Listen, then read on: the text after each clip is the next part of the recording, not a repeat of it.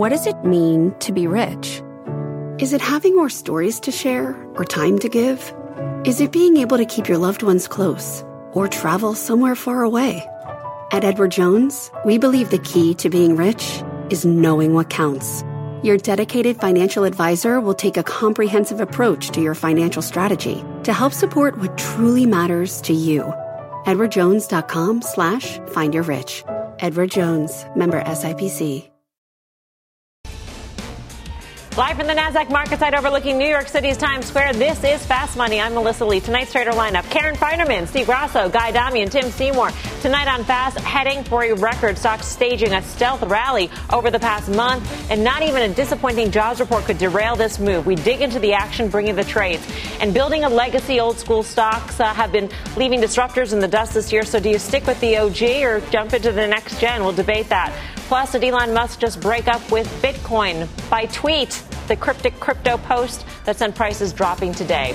But we start off with AMC's show-stopping week. Shares all over the map again today, only to finish in the red for the second straight day. But the stock is still up a whopping 83% this week and more than 2,000% this year. AMC CEO Adam Aron taking to YouTube last night to speak directly to the retail investors who have fueled the stock's big surge. Aron defending the company's secondary offering and urging shareholders to support plans to issue 25 million more shares. It was all going well, and then this happened. Make sure that our long-term future is very bright. And right now, we don't have that. We don't have that tool at our disposal. And right now, we don't have. Oops. Aron apparently pantless. You see it there. Speculation online running wild that this was not an accidental camera bump, but an intentional message to tweak the short spending against him. So was this just a giant accident? PG-rated stunt? The greatest PR stunt that ever existed? Karen, what do you say?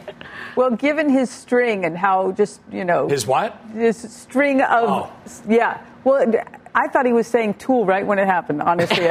Seriously, I don't know. But I don't think it was a stunt, but I feel like he has, just won over most of his audience so thoroughly that anything he does, they just think is great. So that was interesting, but I thought, accident.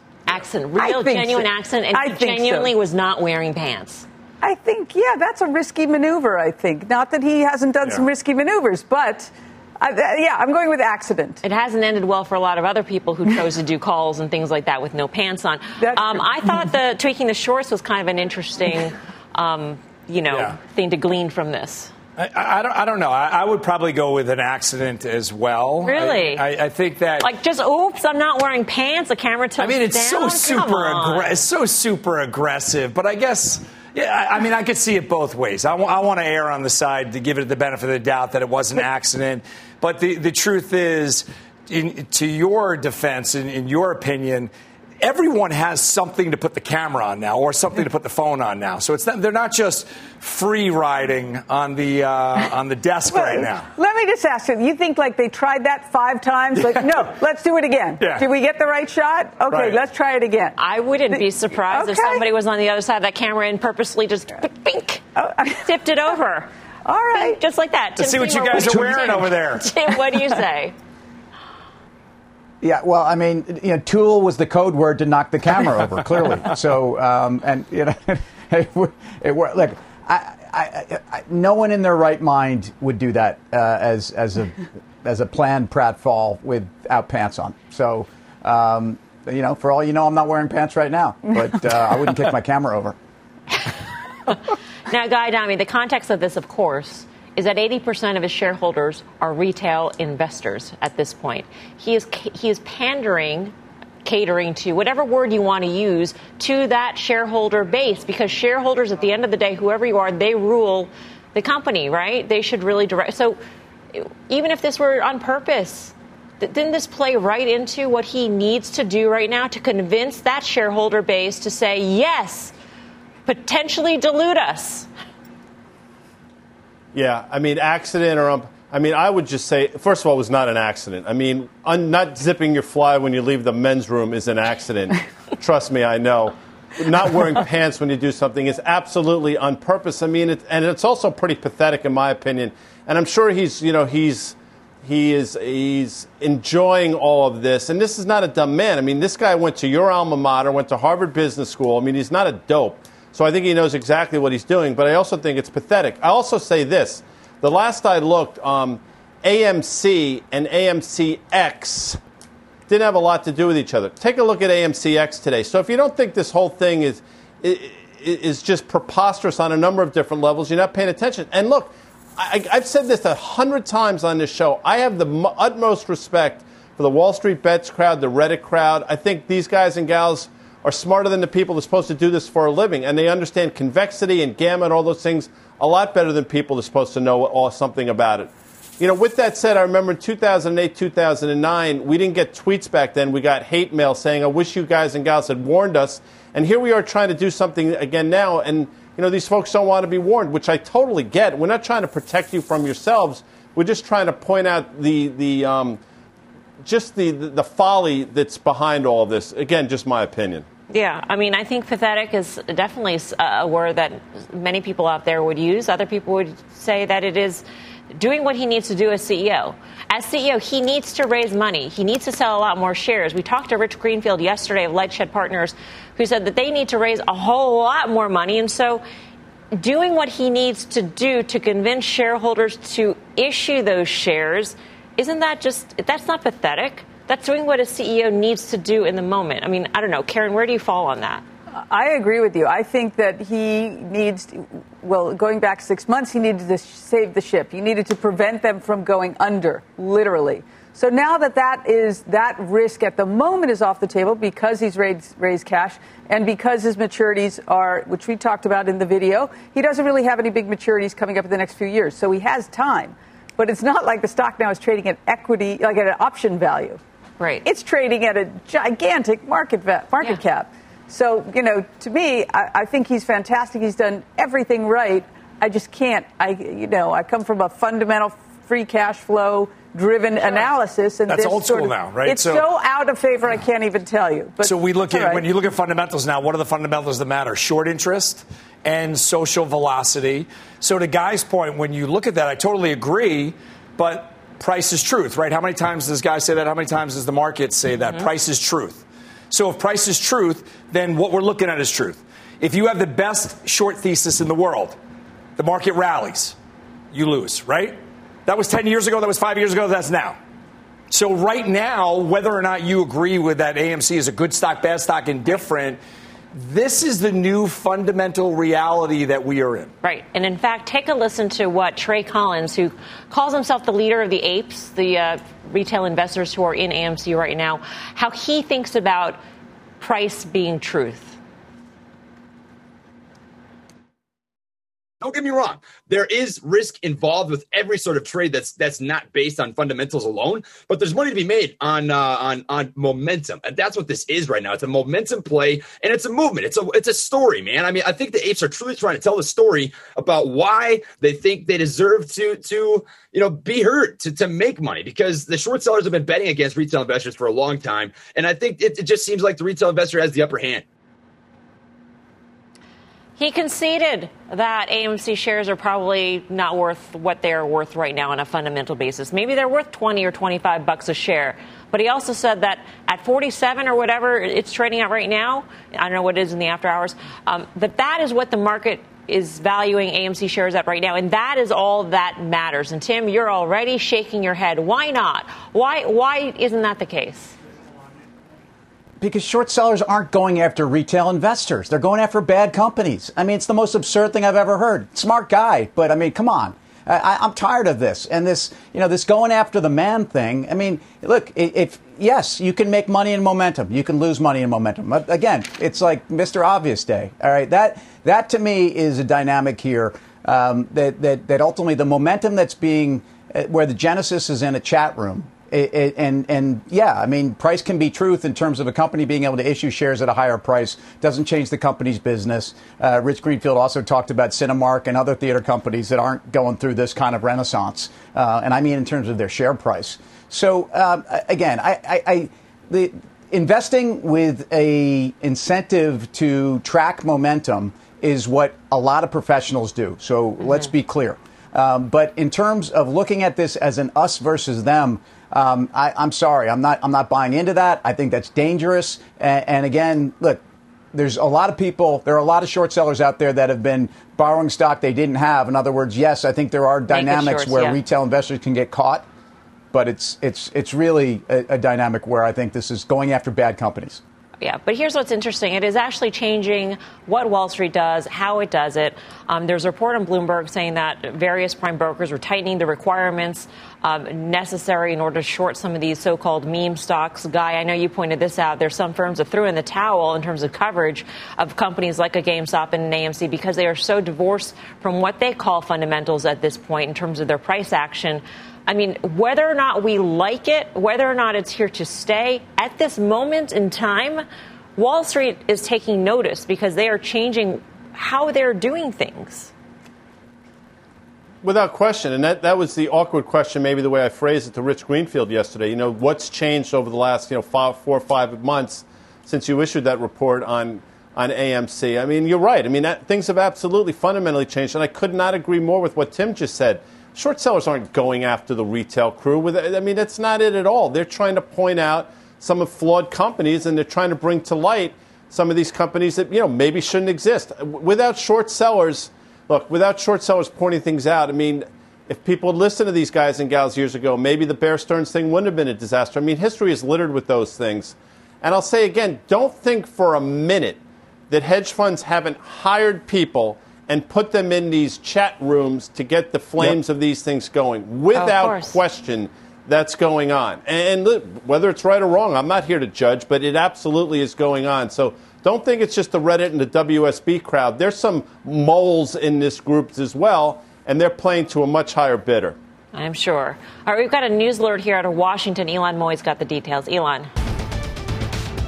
Melissa, the White House just moments ago issuing their own readout of that phone call between President Biden and Republican Senator Shelley Moore Capito. The White House saying that Republicans came up in their offer for an infrastructure package by $50 billion, but indicating that is not even close to enough. The White House saying that the president expressed his gratitude for Capito's effort and goodwill, but also indicated that the current offer did not meet his objectives to grow the economy, tackle the climate crisis, and create new jobs. Now, the White House had set Monday as the deadline for seeing some sort of direction in the progress of these talks. Right now, it's sounding like the White House is getting closer to that fish or cut bait moment, saying that the latest Republican offer does not meet their objectives. Melissa.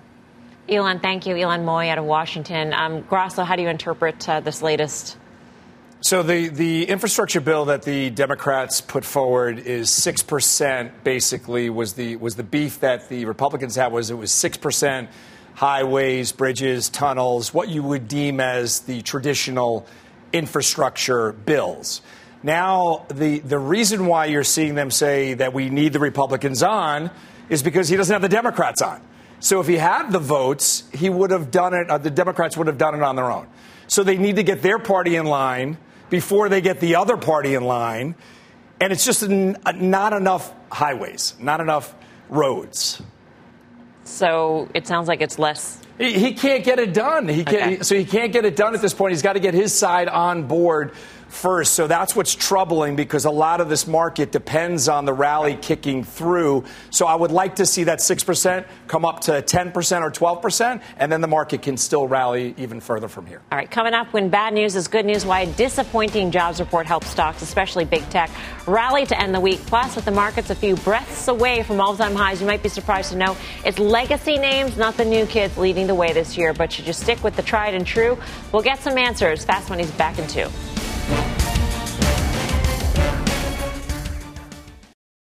You seek the key, but first, you must learn the ways of precision, craft, and performance with Acura's all-electric ZDX. With a premium Bang & Olufsen sound system up to a 313-mile range and a Type S variant with an estimated 500 horsepower, the ZDX is their most powerful SUV yet. Unlock the energy when you visit Acura.com to order yours today. Electricity, a big idea that's inspired countless new ones. From powering the light bulb to virtually powering our entire lives. 30 years ago, State Street launched the Spider S&P 500 ETF, SPY. A big idea that inspired the world to invest differently. And still does. What can you do with SPY? Before investing, consider the fund's investment objectives, risks, charges, and expenses. Visit ssga.com for a prospectus containing this and other information. Read it carefully before investing. SPY is subject to risks similar to those of stocks. All ETFs are subject to risk, including possible loss of principal. Alps Distributors, Inc. Distributor. Welcome back to Fast Money. Markets ending the week on a high note with the S&P just 0.25% from its record high. Leading the way, big tech, Microsoft, Alphabet, Apple, Facebook, all posting substantial gains. This as the yield on the 10-year Treasury dropped following the May jobs report with slower than expected growth, easing inflation concerns. Tim, you were saying earlier on our call that you thought it was a very big day for the market, very big stretch for the markets. Well, it's been a very big 2+ weeks since we had that turnaround Wednesday, and so off that intraday low, you've got markets in the S&P up almost 4.5% in a short amount of time, with the VIX plunging another 9% today, 16.5%. Dollar back in a down mode, gold rallying, and mega cap tech outperforming, despite the fact that if you look at mega cap tech, or at least the triple Qs versus the S&P, they've underperformed the S&P by 7.5% since mid-February, when we kind of peaked on all that frothiness around SPACs and everything else. But I do think it's a case where markets really today went into the weekend with no cares in the world, seemingly with the Fed on the sidelines, and that worries me a bit. Yeah, I mean, Fed on the sidelines is the best news possible. The weaker than expected jobs report, bookmark with hotter than, expected inflation on many metrics, Karen. That sort of gives us this sort of Goldilocks era for yields, which is fantastic for big cap tech. Right. In the short term. Right. Right. Ultimately, you do want unemployment to go back down further. Right. But we don't want any sudden moves. I always think of the analogy the Fed is sort of holding us hostage, and if nobody makes any sudden moves, we'll all get out of here alive. So I feel like that was not a sudden move today. It's a little less than we would like, but it wasn't super hot, which I think would be worse. So we don't have that market multiple compression that a real hot tape would, jobs number would have shown us. So it was just fine. But I'd like to see actually a little more job growth. The market has been really performing well, right here between on the 10-year. It is 1.55 to 1.74 on the 10-year yield. If we break down, we lose value. If we break above that 1.74, we lose tech. So if you're a market index person, you're hoping we break down. But right now, as long as we stay right here, it's kind of perfect for everybody. Yeah. Guy, what do you make of the market action? Yeah, I love Karen's analogy, but I saw Dog Day Afternoon actually in the theaters when I was a kid, and it didn't work out too well for John Casale, for you folks that know what I'm talking about. I agree. And right now, everything looks great. The Fed's doing everything right. I just don't know how long it's going to last. And the market action, it's what it's been now for the last seemingly 7 or 8 years. In a couple down days, market forgets about why it was lower, and here we are off to the races. But Peter Bookvar put up a pretty interesting piece about this number, and I think what the market fails to recognize is wage inflation is here, and that's not going away anytime soon. And I think when the market figures that out, the yields that are great here at 1.56 might be significantly higher in the weeks to come. Have the stocks and companies, Tim, who would suffer, in theory, the most from wage inflation, although they benefit on the other side in terms of customers having more money in their pockets, have they factored that in, do you think? Some of the companies that are Walmart. Really, Walmart, exactly. A McDonald's, right. You name it. Yeah, so look, there's different reasons why Walmart has gone sideways and really not taken part. It was my final trade last night. I think Walmart, their profitability, their gross margins are improving. I think they win the food wars eventually, and they're taking share on e-commerce. And I think that's more important. The labor input costs are significant. And it's good for America. It's good for some of the social dynamics that are awful in our country, frankly, where people are underpaid and can't raise a family, working a full week at a place like Walmart. I'm not saying, Walmart's doing this to people, but the point you're asking about labor pressures is very real. And I think it's going to start to be a bigger issue, especially with some of the industrial companies that are going to have to also increase their pay to labor, but also the cost inputs in terms of a lot of materials prices. I think second half of the year, those are big issues. Karen, good for the consumer, bad for the markets. Where do you come out on that? On the wage inflation, yeah. Oh, I think net slightly better for the consumer. More consumers with more money. Yeah, but worse for stocks. Yes. In theory. In theory, if rates go up.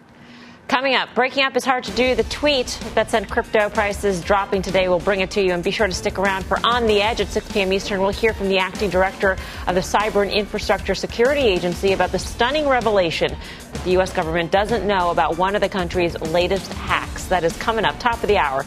In the meantime, Fast Money's back in 2. Miss a moment of Fast? Catch us anytime on the go.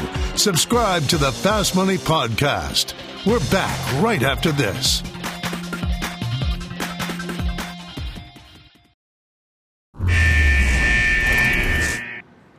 Welcome back to Fast Money. Bitcoin dropping more than 3% today after another cryptic crypto tweet from Elon Musk, the Tesla CEO, tagging Bitcoin with a heartbreak emoji in this meme about a breakup. We started the show with pantless Adam Aron, and we're ending it with Elon Musk and some emojis. Karen, what do you think this means? I think maybe it means Tesla's out of their Bitcoin. Maybe. Could that be what it means? I don't know.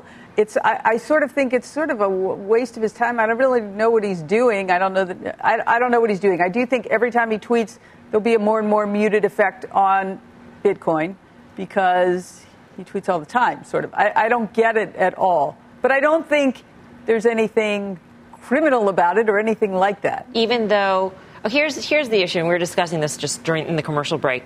Tesla does have Bitcoin on the balance sheet. So right. From that perspective, could Elon Musk maybe be inviting trouble by tweeting about something that Tesla owns, even if it doesn't participate to the upside when it goes up? It does participate to the downside. Well, let me give you a counter to that. Do they own raw materials, including copper, that they need to make Teslas? Sure. Yeah, they probably do. He could talk copper up, down, whatever. He could say whatever he wants. Do they, in effect, own Tesla shares that they could issue at some time? Mm-hmm. He could talk those up or down. He's talked them down before. But there is a point where it does get to be manipulation. If he's talking something up or down, just pulling stuff out of air, something has to be based on some sort of factual. Well, if he starts making up what their numbers are going to be, that's a different issue. Right. Yes. Right. That's different. It's a little irresponsible to me, but I don't see it as the same of making up numbers for your quarter. Right. Guy, where do you stand? I mean, Tesla shares are up. They were down yesterday. They're up 4.5% today. Doesn't seem like it's a big deal for shareholders. No, it's not.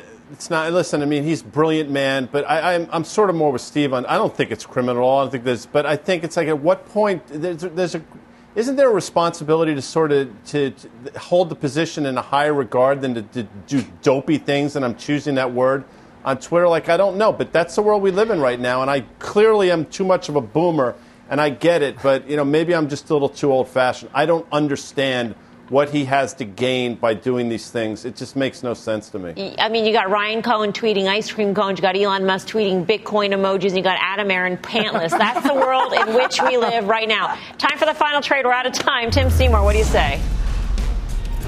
Google. Guy. You see that moving DocuSign, sister? Yep. Karen. TJX hasn't been great, but I still like it. Grasso. Rezi, buy, R-E-Z-I. All right, that does it for us. Don't go anywhere. Options action's up right after this.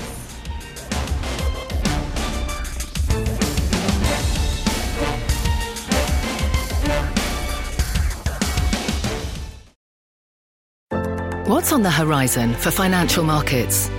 At PGIM, it's a question that over 1,400 investment professionals relentlessly research in pursuit of your long-term goals.